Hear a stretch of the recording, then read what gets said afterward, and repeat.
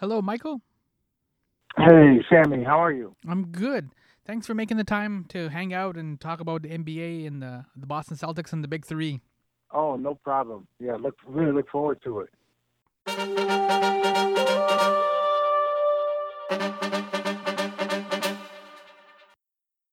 Yo, welcome to my summer lair. I'm your host, Sammy. Couldn't guard White Mamba if my life depended on it. Yunnan.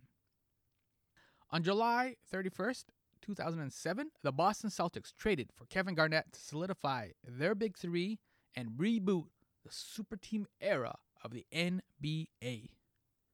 I want to go back to that time. Unfortunately, not via a DeLorean or even a hot tub time machine. That's dope. But with a book. The Big Three: Paul Pierce, Kevin Garnett, Ray Allen, and the rebirth of the Boston Celtics. This book was written by Boston sports writer Michael Hawley.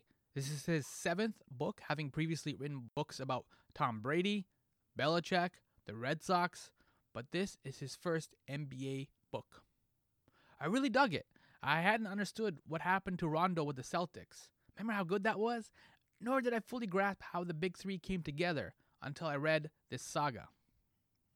About 20 minutes into this conversation, I asked Michael a question about his Christian faith. But really, I'm curious about faith in the larger sense. Whether you go to church or not, sports is all about faith. Faith the GM will draft the right player, or faith the owners will hire the best coach. Everyone who has seen a last-minute shot go up in the air can relate to prayer. The way you hold your breath and just will that ball into the hoop. Or the murmured prayers when a key player twists their ankle or bangs their knee. Please, God, let it be okay. Please, God, I hope it's not that bad. Hope every single season starts with promise and potential for future glory, like a Christian expecting heaven. And of course, redemption. When Kevin Garnett was traded to Boston, that was his redemption. The Celtics saved Kevin Garnett. As an analogy, spiritual faith mirrors the passion and joy fans have for their NBA team. And yet, for all the hope and faith and prayers, answered and unanswered, for all the preaching and teaching, the burden of prophecy, and the weight of legacy, sometimes a team just needs a miracle, or two, or three.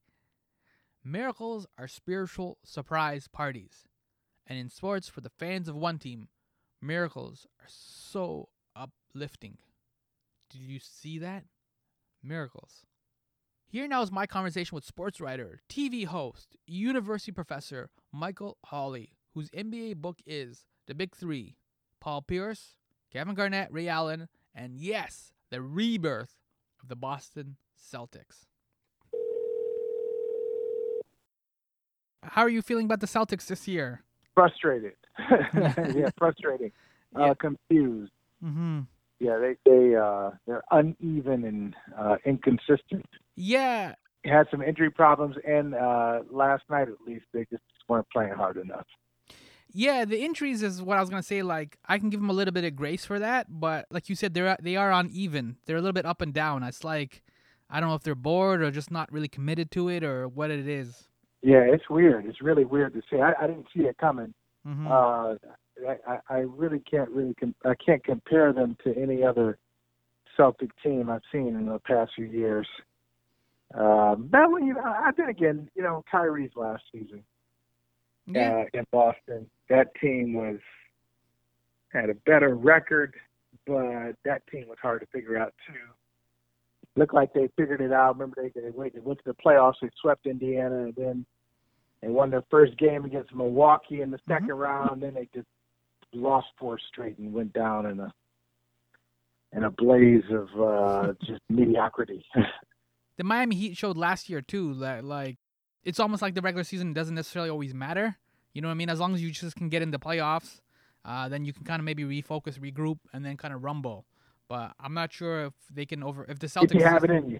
Yeah, if you have Only it in you. If you have it in you. Mm-hmm. Only if it's in you, If it's not in you, you can reset and refocus, and then you start the playoffs, and the same thing happens. So you really got to have something special. I'm just not sure. I think this group, you got to play hard in the regular season and figure it out because you're just so young.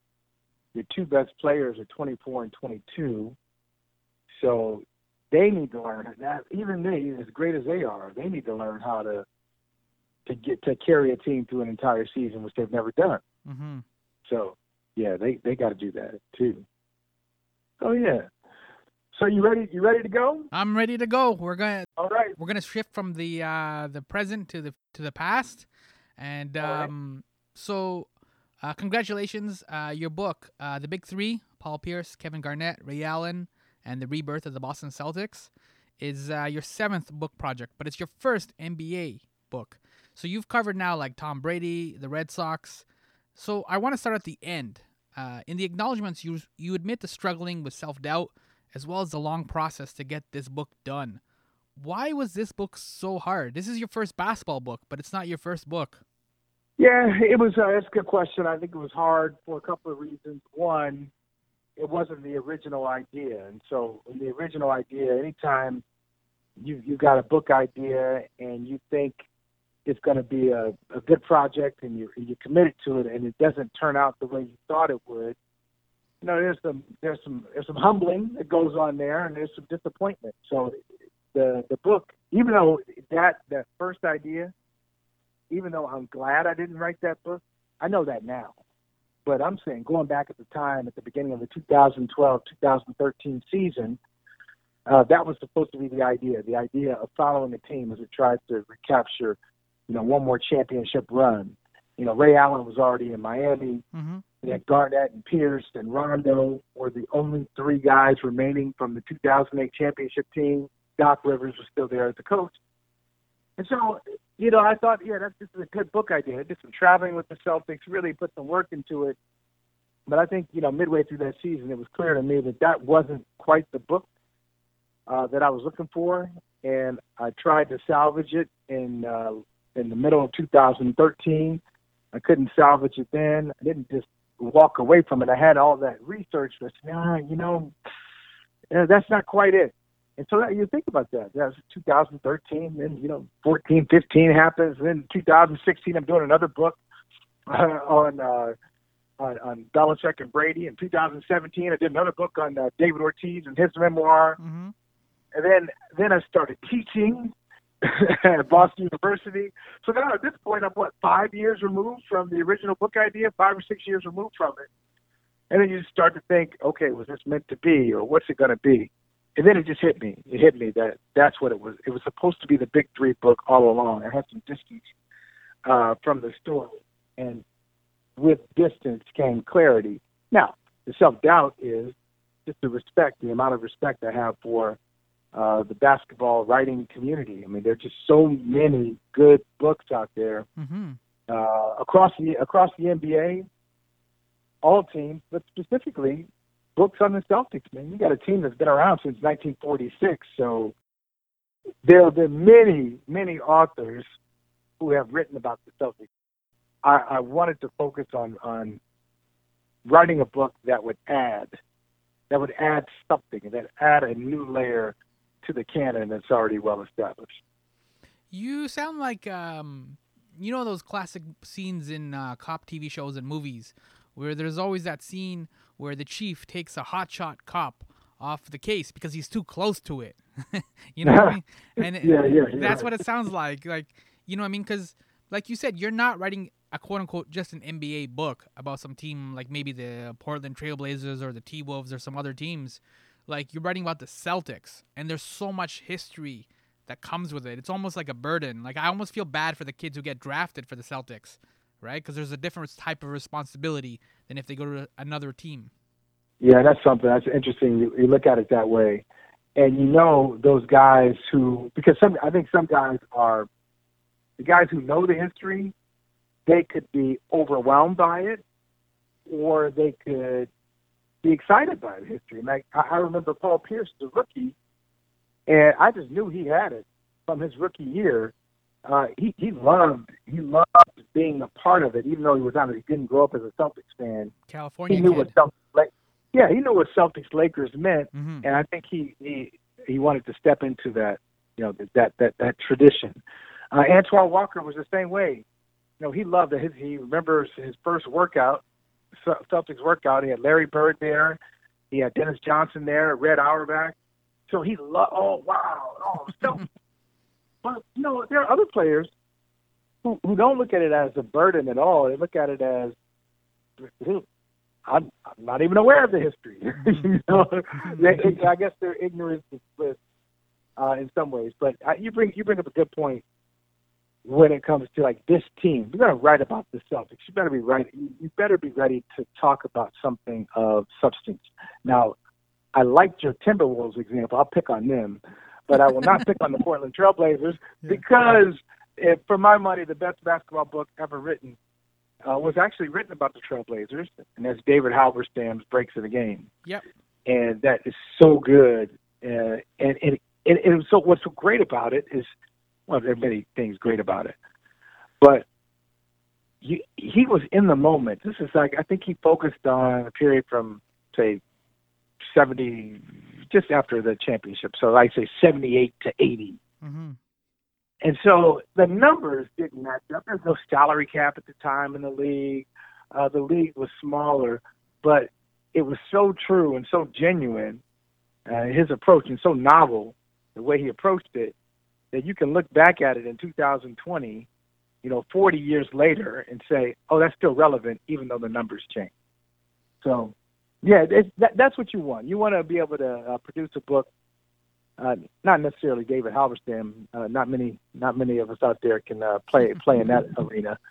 But to have a book that will speak some truth in the moment and going forward. Yeah, and in your case, your book starts with the sale of the Celtics. And in the past, 10 years or so, we've seen, the Jazz recently got sold. I think it was just last year. Warriors and, of course, the Clippers got sold.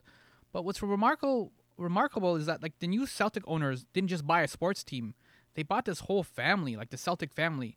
And I get, the Clippers and the Warriors don't have that culture. Like you were just saying, Portland Trailblazers have some of that culture. But, buying the Celtics, they got Red Auerbach and Bill Russell and Tommy Heinsohn and ML Carr, all these greats. That's incredibly unusual for when you just quote unquote buy a sports team. Yeah, and I think this, Sammy. I mean, they had good timing. Rick Grossbeck had good timing. He really wanted to buy the Red Sox, who were sold a year earlier. And his dad is a co-founder of Continental Cablevision and a business professor and a huge baseball fan, and Rick is a baseball fan. They really wanted to be in on Red Sox ownership. That didn't happen. He looked around. He said, "Oh, the Bruins, they're not going to be sold anytime soon. The Patriots, the Kraft family, is going to hold on to that. Now the Red Sox just sold. If I want any chance of owning a Boston sports team, and I want to do that, it's going to be the Celtics." And it was just great timing because Paul Gaston, I think he had gotten to the point,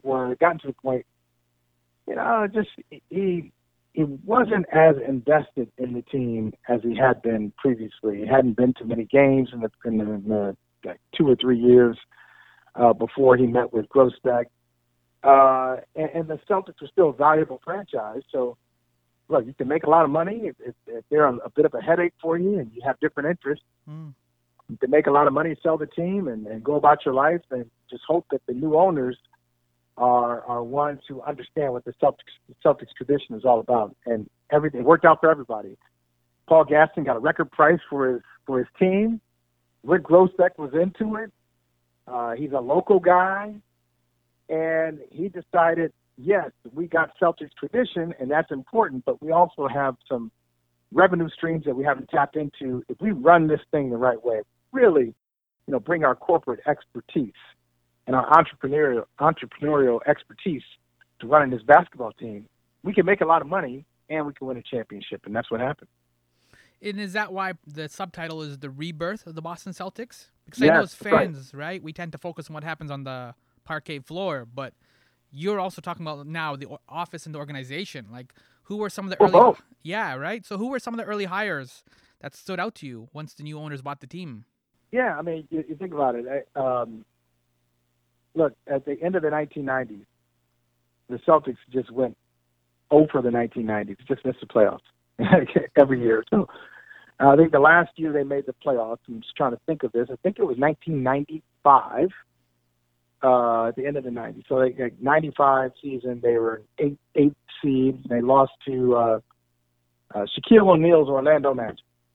So that was the last game at Boston Garden. I remember they lost that playoff series in 4 games. And so, you make it in 95, 96, nothing. 96, 97, you have the worst record in team history. 97, 98, you got Rick Pitino coming over, and they got a significant win improvement, but they were so bad the year before. So you add 21 wins, plus 21 wins, that just gets you to 36. So that's not a playoff team. And the next year they didn't make the playoffs. So they really were sliding out of the 1990s, not even contenders. And once Pitino left, they got a little bit of a bump. But the rebirth is not just getting a bump and getting yourself to the conference semifinals or even the conference finals, but really looking at yourself as a championship organization, because that's how the Celtics have always been judged. The 90s are the only decade in Celtics history where they didn't have a championship. You get championships in the 80s and the 70s and the 60s and the 50s, and you get nothing in the 90s. So for some organizations, you say, hey, what's the big deal? Yeah, we got one in the 80s or one in the 70s. Isn't that good enough? No, not in Boston, it's not. So that rebirth was getting this franchise, stepping up your marketing game, stepping up your business game, your game presentation, and the talent on the roster as well. So Rick Grossbeck, he invites Steve Kaliuka to be his co-owner. Then they invite Bob Epstein to be their co-owner. They hire Danny Ainge. Danny Ainge hires Doc Rivers. They bring in Daryl Morey. Daryl Morey brings in Mike Zarin. I mean, these are some of the big names still. Rich Gotham, also the president of the organization. These are some of the people who are either still there right now or big names in the NBA. You got Daryl Morey in Philadelphia, Doc Rivers in Philadelphia right now, and Zarin came in as an intern, is now the assistant general manager. So that's the rebirth of not just taking a team and saying, oh, we can make some money here, let's keep it going, let's satisfy the fans, we'll make the playoffs, we'll bow out in the second round, and we'll do it again next year. No, really raising that standard back to a level that longtime Celtics fans were used to. You used the word timing a couple of times. You've also said how they didn't win anything during the 90s, and that's clear too. The 90s obviously were dominated a lot more by Jordan and the Bulls and stuff. And so, even early on, you kind of see some of the Celtics stuff, some of the leftover 80s team kind of battling Jordan. But for the most part, then they fade. So is this book really also just celebrating or recognizing timing? Because sports fans tend to get impatient, right? When somebody gets drafted or a team is championship or bust, these kind of phrases, we get impatient with timing. Players need time to develop. And it was just everything needed to come together, as you said. You need to get Doc Rivers. You needed to get Danny Ainge. You need to make the Kevin Garnett trade in 2007. So is this a book about timing and patience as well? I would say it's about building and vision. And you're right, timing and patience, do go into that. If you have a vision and you don't have time to put it into place, then all right, it's not going to work, right? So that was part of it for Danny Ainge, coming in his first trade, on paper, you look at it and say, that's not a great trade. Your first major move is trading Antoine Walker and get back, Yuri Welsh and, Chris Mills, and you get a first round pick. You get Rafe LaFrentz and that contract. Hey, what's he doing? Why is he trading for that contract? And so if you just look at it, if you're looking for that splash, that initial splash from Danny Ainge, you didn't get it. But he's a guy who told them when they were interviewing him, said, look, I believe in franchise stability. I don't believe in coming in and firing a coach. I don't believe in just a quick fix and making the playoffs, and that's good enough. I really want to build a championship organization. And he sold them on that. And the irony of Danny Ainge saying that is so unusual, it's still unusual for general managers to say, I want stability. in the front office. Now the team is a different story because Danny was very aggressive with trading with the roster, but people around him, scouts and coaches, people in the front office, he wanted that to be as stable as possible as long as those people were doing their jobs. The irony there is that the coach he inherited, Jim O'Brien, wasn't used to anybody thinking like that. So Danny meets Jim O'Brien. He talks with him for like 3 or 4 days and said, "That's my guy," and he gives him a contract extension. Jim O'Brien starts looking at the moves of Danny and says, "He's crazy. Like, I'm trying to win games right now." And Danny says, "Don't worry about right now, Jim. Mm-hmm. This is not the championship team. I'm not judging you on going 35 and 47 in year one if that's what happened. This is the long game." And so they really couldn't get on the same page because Jim O'Brien didn't see that long game, and he didn't necessarily trust it because he didn't know Danny that well, even though Danny had given him a contract extension. So there are a lot of things that play into this. When you see it, it's patience and it's building. That first trade, I told you that wasn't great with Antoine to get that first round pick. Well, that first round pick, they were able to trade that again and start building some of the pieces that built the 2008 championship team. So they were able to trade Ray LaFrance and create salary cap space. And they traded Yuri Welsh. They were able to get a first rounder back for Yuri Welsh. And, all these things. And that they traded one of their free agents, Mike James. And the trade for Mike James turned into a draft pick that became, Tony Allen. And so they're just doing all these things. Danny's his first draft pick, Marcus Banks, not very good. But in the same draft, he drafts Kendrick Perkins at the back of the first round. So here's Kendrick Perkins. He doesn't look like he's going to be a starting center on the championship team in 2005. Nobody's thinking that. But by 2008, there he is, a mainstay with that starting five. And by the time he's traded, in 2011, people are incensed. Like, how do they trade Perk? He's bigger. So you think about everything about the progression. He's drafted in 2003. He's not really appreciated until about 5 years later, or 4 years. I'll call it 4 years later, the 2007, 2008 season. So he's not really appreciated until 4 years later, and then 4 years after that, people are saying, how can we live without Perk? I mean, that happens. It's not just with the Celtics. It happens a lot in the NBA where we're so used to looking for immediate answers, immediate gratification. And sometimes it takes a while. If you've got the right person to build your team, you got to trust that they know what they're doing. Now, if they prove that they don't know what they're doing time after time, then, yeah, you got to move on. But Danny, in the front office, he always had support of ownership because they just believed in the way he looked at the NBA and the way he looked at this roster. So I want to stay with the acknowledgments because there's a section in the acknowledgments where you write about prayer and virtually attending churches. And I want to know, just to kind of extend the thread of what you're just talking about now, does your spiritual faith, does it mirror the faith that sports fans have? Is it the same kind of hope for things that are unseen and recognizing that, yeah, this may work out, but right now it doesn't look so good. Trading Antoine Walker, it doesn't look so good, but you got to have faith. Yeah, that's a good way of looking at it. I haven't thought of it that way, but I agree with it. I agree with your analysis of that. I am a child of the church. I just am. As I wrote in the acknowledgement, my great grandfather started a church that still exists today, Mount Calvary, of course, Calvary, Baptist. Mount Calvary, yes. Mount Calvary Baptist Church in Akron, Ohio. He was a co-founder of it, the pastor of it. It's our family church.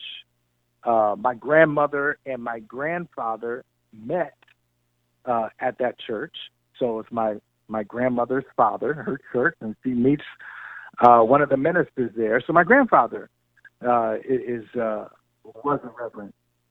And so my mom, she didn't have the title of reverend, but, PBS has a series right now called The Black Church. Yeah, Henry Gates. Oh yeah, it's great. It's great. Yeah. And I'm watching it, and at one point they're talking about the AME Church, which was founded by Richard Allen, Mm-hmm. and uh, in the church, and there was this whole division over race, and so the white Methodist Church, they did not let women preach, and so now the black congregants break off, led by Richard Allen. They start their own AME. They start their own church. And there's a woman in the congregation who says, I think I've been called to preach. And Richard Allen says, well, so be it. Yes, you are. And so she was a preacher, which was a pretty unusual and still unusual in some churches. And I say that, I give you that whole preamble because I think my mother I think she was called to preach. Like she teaches Sunday school classes and, missionary and all these things.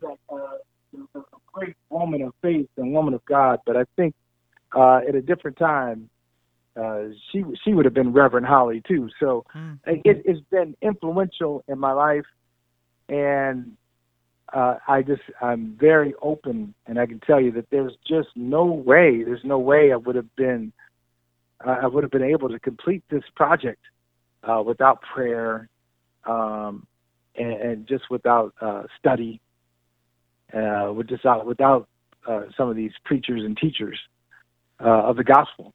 And so, yeah, hope is a big part of it. Like, I'm always hopeful. I always say, I think Cornel West once said, I love the way he said it. He said, I'm not optimistic, I'm hopeful. Optimism, you don't necessarily, you can't be optimistic. Some of the things you see, you're not optimistic about them, but you're hopeful that things will change. And so I'm always, my faith is, that's one of the tenets. That's one of the foundational points, that any situation can turn around, that we believe in redemption, that anyone and anything is redeemable.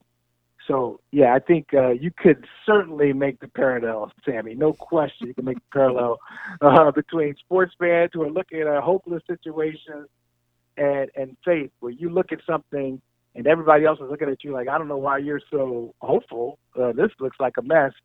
And then you get on the other side of it and say, all right, well, this was some diligence and some patience. We got there. You see it in all sports. You see it this year. Hey, here how about the NFL? Great example this year. In the NFL, your Super Bowl champion, Tampa Bay Buccaneers, what? Yeah. They were 7-9. They were 7-9 last year. They hadn't made the playoffs in 14 years. They hadn't won a championship in 19 years. And then here comes Tom Brady, and there's a different feeling about the franchise. It happens in sports quite often.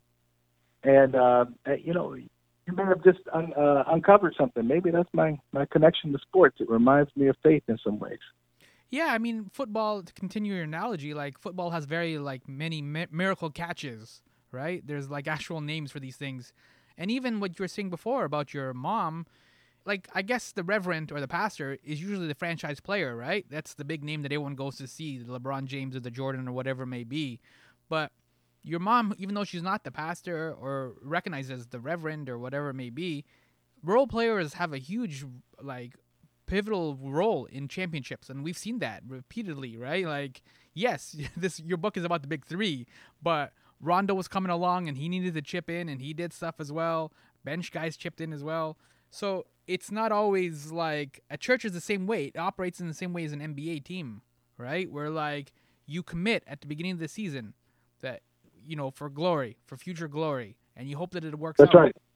That's right. Now you sound like you quoting the Apostle Paul. Now you've done the preach here. Now I like it. But yeah, I think that is an astute point. Any pastor who is really doing it the right way will tell you that. There are some people, and there's some quote unquote celebrity pastors who really like the celebrity aspect of the job, and then there's some pastors who have great popularity. They're compelling. They are grounded. They're grounded in the scriptures, and they have a really good way of making it relevant and making a connection between antiquity and 2021. But a lot of them will tell you, listen, I'm here. I'm just a vessel. I'm a vessel. I'm not trying to be. I'm not the superstar. I cannot do my job unless I can't do my job well unless everybody contributes to this body. I'm just one. I'm just one person. I can't lead the choir. I can't lead the deacon board. I'm not on the hospitality committee. Like everybody's got a part in making the organization run. That sounds familiar, doesn't it? That's Ubuntu. With Doc Rivers introduced in 2007. He said, look, I am because you are. And so I'm not asking you to take away anything individual from your game, Kevin Garnett or Paul Pierce or Ray Allen, not take it all away, but I want you to bring your gift to the collective, and they will recognize who you are, but you need to recognize who they are as well. And how does it work for all of us? How do we get this all together? All of these various gifts. How do we take advantage of being an eclectic group and then unifying to produce a championship? And they bought into it. And they achieved greatness. See, I think that's what it takes. Because really, Sammy, if I'm being honest about it, if I look at the Celtics teams throughout history, all of their championship teams. All right, the big three as a team, I'd say they were one of my favorites. I could see them playing in any era. Like Bill Russell liked watching them play. He was really smitten with Garnett, but he really liked watching them play. And so Bill Russell, that's the blessing right there. So he's representing the '60s, and John Havlicek was still alive, and I used to see him at the Garden along with JoJo White, those teams from the '70s, and they liked watching them play. And then Danny, the architect of this team from the '80s, obviously he put the team together, and he enjoyed watching them. But so this was a team that could fit into any era as a collective. But if I did an individual draft, team by team, I'm not saying that a big three are the best championship team in Celtics history. It would probably be, 1963 or 1964 Celtics, where John Havlicek is like the seventh guy on the roster. Young John Havlicek. And they got Russell, and they got Cousy, and they got Heinsohn, Phil, and Sam Jones. So that proves the point. Sometimes somebody's going to have more talent than you if you just look at it individually. But if you pool what you have together with what somebody else has, you might be able to come up with something special that kind of supersedes somebody's greater talent. What you're talking about, there's a great moment in terms of buy-in and Doc Rivers where you can tell the story where he put 2,600 in the ceiling. Yeah, right. So that was and they came up just short that year. That was in 2010, and that year it was really it was a struggle for the Celtics. They were the fourth seed in the Eastern Conference. They won 50 games. They had championship aspirations, but they couldn't get going throughout the season. They win 5 games, lose 3 games, win 6, lose 3 or 4 more. Up and down, back and forth. They had some injuries. The chemistry they couldn't get right because at that point, Ray Allen was starting to be, slightly phased out a bit as the third guy of the big three. And by 2010, a big member of the pushing that big three door was Rondo. So you can even make the argument that by 2010, Rondo was the third guy and Allen was the fourth guy, or he was 3B. Rondo was 3A and Allen was 3B. So they had some issues. And Rondo and Allen, they had a little bit of a shaky relationship. But as they were struggling, they were out in Los Angeles on a West Coast trip, and Doc Rivers said, "Look, hey guys, I'm going to take, I'd like $100 from everybody." And they didn't know where he was going. Garnett's like, "Well, what are you doing? You get $100. What do you mean, coach?" And so Doc Rivers told him what it was. Garnett got very excited about the idea, gets all this money. They put it in the ceiling above the visitors' locker room in Staples Center. That was their last trip out of the regular season. And Doc said, "Hey, when we come back here, we're going to retrieve our money." And that was his way of saying, "Yes, I believe you're a championship team." And sure enough, they go into the postseason.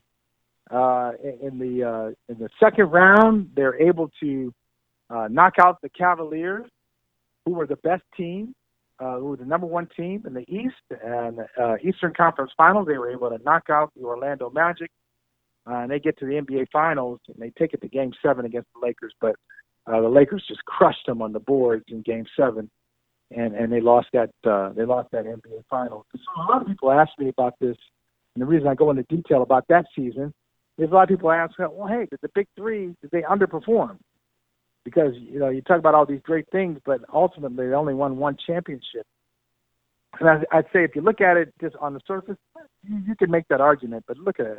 I just mentioned they went to Game 7 of the 2010 finals, and in 2009, I would argue that team was better than the championship team. They started off 27-2 in the 2008-2009 season, but once KG got hurt, not only did that change their fortunes for that season, it kind of changed the kind of player Kevin Garnett was. It kind of robbed him, that injury, he had a knee injury that robbed him of his stamina and kind of took him away from being a MVP type player. Still a very good, very smart player, but MVP, that was the death of MVP Garnett right there in early 2009. So then how are you classifying your book? Is the Big Three, is this a love letter or a labor of love? Oh, it's definitely a labor of love because it's basketball. Basketball is the sport, is the only sport that I could kind of sort of play, but not really. It was a sport that I played, or let me more accurately, I was on basketball teams. Mm-hmm. I was not a basketball player. I was on basketball teams. So from a conceptual standpoint, I love 5 guys working together. I love the camaraderie. I love the rhythm of the game. I just wasn't very good, Sammy. It just wasn't, my range was probably, my shooting range, 5 feet men. So anything outside 5 feet, like, I'd be wide open. I'd be wide open to like 12 or 15 feet, and I'm more likely to I'm either going to drive into traffic when I'm wide open for 12 or 15 because I don't want to take that shot, or I'm going to pass it up. So, but I just love the game. I used to think about it. I used to, I wrote about it before I even knew what I was writing about. I was just obsessed with basketball. So it's a labor of love. Love letter, in some senses, yes. I would say a love letter, but not a personal love letter from me to the game. I'd say a love letter with other voices, so a community love letter. Mm-hmm. Because there are a lot of people involved there. A lot of voices in the Big Three. There's the Big Three itself, and then the people who built the team, and the people who kind of came through, who were almost a part of it, but not really. So Antoine Walker, almost a part of it, not really. Danny Ainge traded him, reacquired him, traded him again.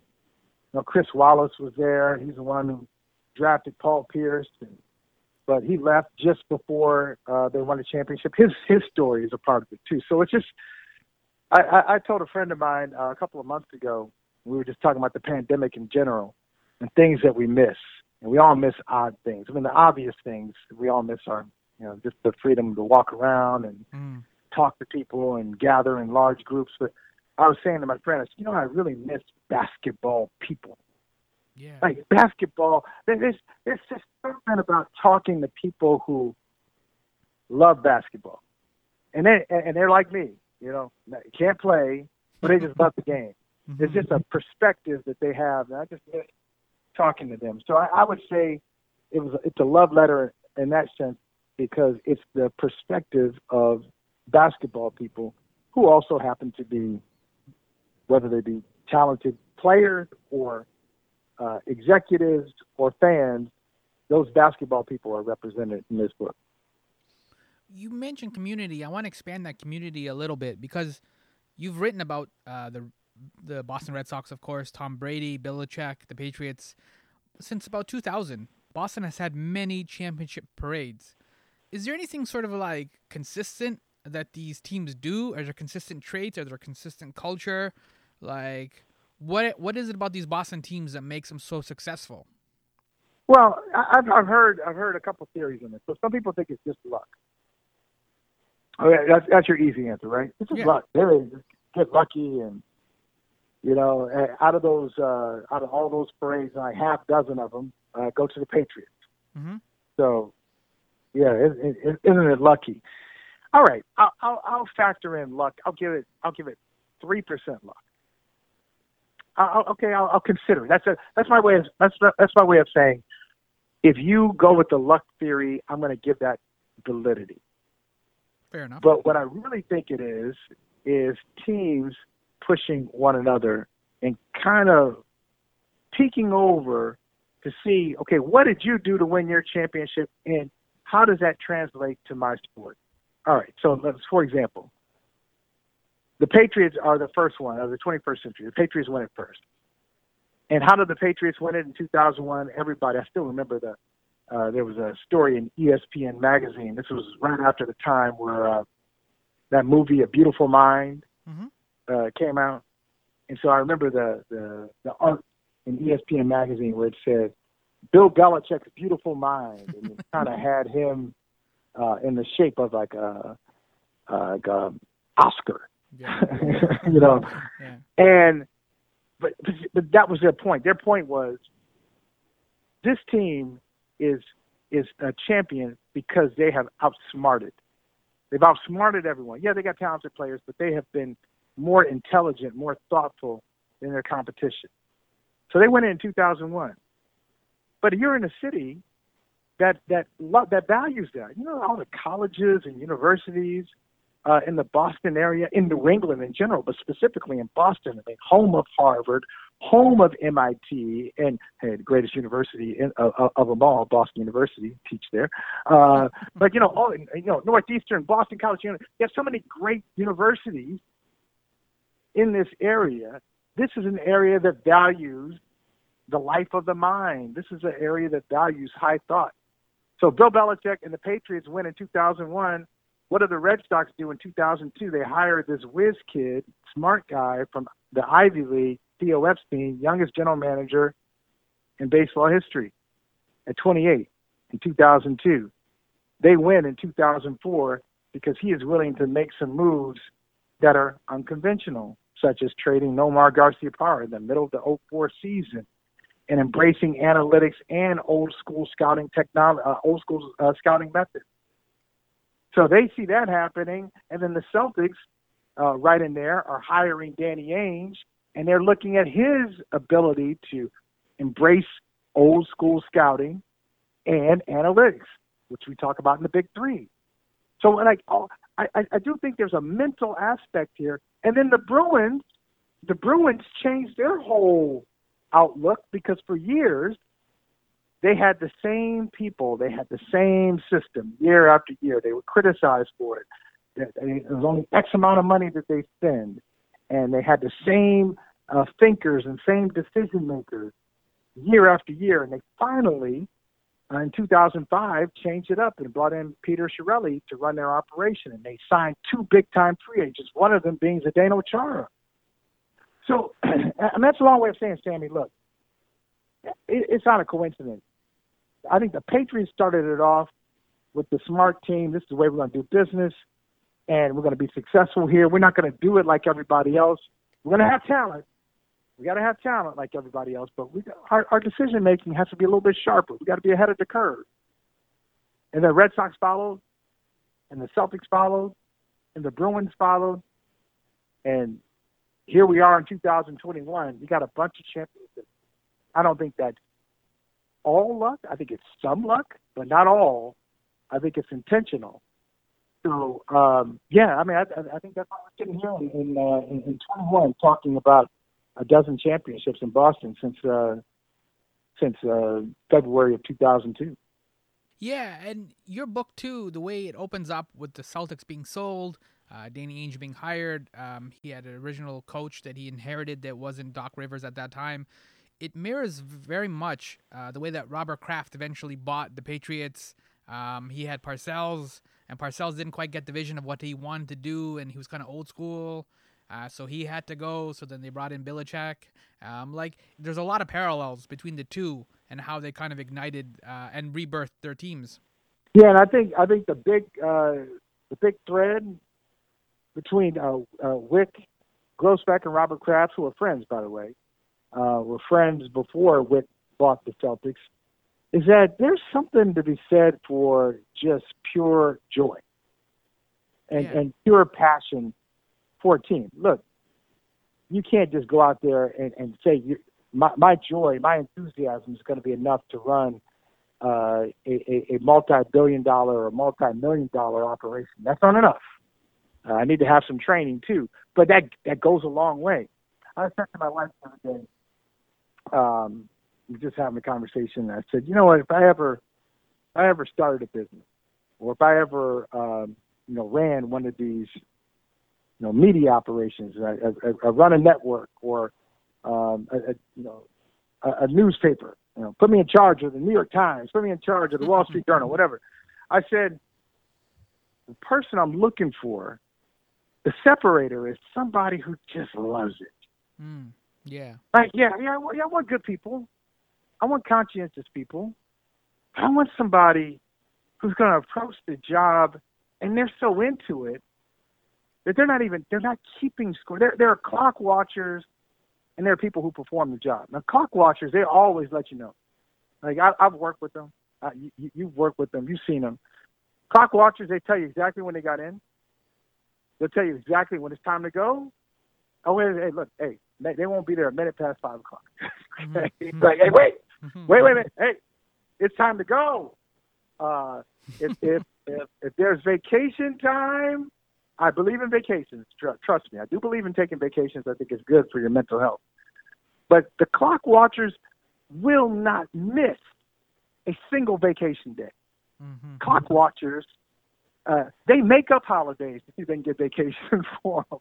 Whereas people who just love the job, you got to remind them. They get so lost in the work. You say, look, hey, do you realize you've been sitting there for like 9 hours and you haven't moved? You just totally engrossed in what you're doing. That's what I want. Because that's passion. Don't tell me you have the ability to do the job. I think a lot of people have the ability to do a lot of these jobs, not professional sports, I'm just talking about in general. But what makes somebody great is they bring their personality to it. They bring their energy to it. And that job, they turn it into something else. They turn it into a work of art just because they're so passionate about it. I think both of those guys are like that. I think like Kraft loves football. He loves sports. He loves Boston. Wick is the same way. Like even like his, and I write about this in the book. Both Steve Pagliuca and Bob Epstein said, business-wise, what you're asking me to do does not make sense. You're asking me to spend a lot of money to be your co-owner for this team. A lot of people don't come to the games. It's making money, but not a ton of money. I'm a businessman. Like, why are you asking me to do this? But it was their love for the Celtics that kind of superseded their love for business. So that got them there. And now it turns out that because of their passion for business and the Celtics are now one of the top revenue teams in the NBA, but they weren't when those guys became co-owners. Mm-hmm. Yeah, I was going to say, it reminded me of the 90s commercial for the NBA, for the love of the game, right? Yeah. And that was what they centered everything around. And the reason why Michael Jordan left for a couple of years in the middle there was because the love had kind of died, or it wasn't as hot anymore, right? You couldn't, the coals were kind of dark now, right? They weren't heating up anymore. And so he had to step away. But I think it's just like anything else when, if you break up with your girl for a little bit and you realize, yo, I'm letting her get away, like you go back to her and you're like, yo, baby, I'm sorry I stepped away, right? Like you recognize what you have because it's special.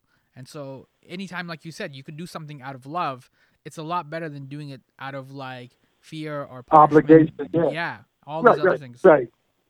Yeah, absolutely. And don't you dare break up with her Don't you break up with her. And if you do, hey, listen, if you do, hey, maybe that's it. Maybe that was your shot. That was your opportunity. Yeah. All right. We go somewhere else. We gotta leave it there. That's we gave a little message for the kids. That's right. Where can people find you online to know more about your writing, your work on Boston sports, Brother from Another on Peacock, which I'm sorry we didn't cover. But where can people find you online to find all these kind of cool things you're doing? Well, you just mentioned that. That's one of them. Brother from Another on Peacock, 3 to 5 Eastern Time, Monday through Friday. So that's one of the spots. Twitter, at Michael S. Holly. If you want the book, my first thing I say to everybody is I love independent bookstores. So I'll always shout out your local independent bookstore first. If that is something you want to do, even if you're saying, well, wait a minute, I'm not even nowhere near Boston. My independent bookstore is not going to have it. Well, your independent bookstore will order it. I'd say support them first. That's one way of doing it. You can also go to Amazon, old school way, order it that way as well. But yeah, I mean, I love doing this, and thanks for the opportunity, man. Thanks for the opportunity to talk with you about this. As you can tell, I'm pretty fired up about it. It's something that's really important to me and meaningful. So I'm glad that you've taken some interest in it and given me a platform to talk about it. Oh, thank you. It was an interesting era because, as you said, there's many different Celtics teams and different Celtics eras. And I'm old enough to remember seeing these guys, the big three, Paul Pierce, Kevin Garnett, Ray Allen, and just recognizing that was a special team. Like you could see that they were set up for success. And I always felt that Kevin Garnett spent a little bit too much time in Minnesota, with the T-Wolves. Whether it was loyalty or not, we saw later on, we saw how Karl Malone and Gary Payton were on that one Lakers team. I think Garnett should have maybe left a little bit earlier, but to pick up on one of the threads we talked about, which is timing, it worked out in the end. Yeah, sure did. He wound up with the right people around him, with the right coach and two perfect teammates for his game. They really complemented his game, Paul Pierce and Ray Allen. So, yeah, I'm glad we all got a chance to see it. It was an interesting team to watch and up close, just an interesting team to study with all the dynamics and different personalities. So, yeah, the book is The Big Three: Paul Pierce, Kevin Garnett, Ray Allen, and the rebirth of the Boston Celtics. And thank you so much for your time. We covered quite a bit. We covered the love of the game, stay with your girl if don't blow your shot. We covered the Big Three, the Celtics family, and faith and hope. I think we did quite a bit of work. Yeah, that's it. Yeah, that's it. That's we could all of those are all could be separate podcasts themselves. So do that at about just under an hour. I think that's a record. So yeah. Hey, thanks, man. Good job. I really enjoyed it. Truly. Thank you so much. Yeah, and like I said, high five for the book. You did a great job. I was excited to read about that era, and I didn't know all that stuff about Rondo, for example. So I always thought he was a great player, and I never really fully understand what happened. Why did the Celtics kind of break up with him? How did he end up where he ended up? You know what I mean? So it was really interesting to see that backstory. So thank you. Thank you. I appreciate it. Yo, that was sports writer Michael Hawley. This is my summer lair, and I am Sammy. Loyalty is an interesting trait in the NBA. I often felt Garnett was too loyal to the T-Wolves. He should have left earlier. We saw that one Lakers team with Karl Malone, Gary Payton, right? That super team. They left their teams because loyalty was shortchanging them. It wasn't working anymore. I gotta see other teams. Kevin Garnett was frustrated from 2004 2007. He was drafted in 1995. It's such an interesting subplot to Michael's NBA book, The Big Three: Paul Pierce, Kevin Garnett, Ray Allen, and the rebirth of the Boston Celtics. As a Boston sports writer, he's written about Tom Brady, yet Tom Brady left New England. Paul Pierce, granted he was traded, yet he left Boston. Ray Allen infamously went to Miami. When Kobe retired in 2016, part of his legacy was he played for only one team. That is a long, hard marriage. The Lakers and Kobe kept their promises as recited on draft night. I suspect Curry will do the same with the Warriors. I think that'll be one of the last ones we'll see like that. Most every other major franchise player has more or less played for more than one team. Maybe honest. Anyways, if you want to hang out with Michael Hawley, head on over to Peacock, where he and Michael Smith co-host Brother from Another, sports, culture, entertainment, and politics. It kind of mirrors this conversation that I had with Michael. That's a fun party every weekday afternoon on Peacock, Brother from Another. As for me, you can RSVP to my social media party, My Summer Lair, for all three, Twitter and IG and Facebook. Super simple in a complicated world. And please, can I be honest here? Don't just blindly follow me. I don't need the dopamine hits. They're great, but I don't need them. Add to the conversation.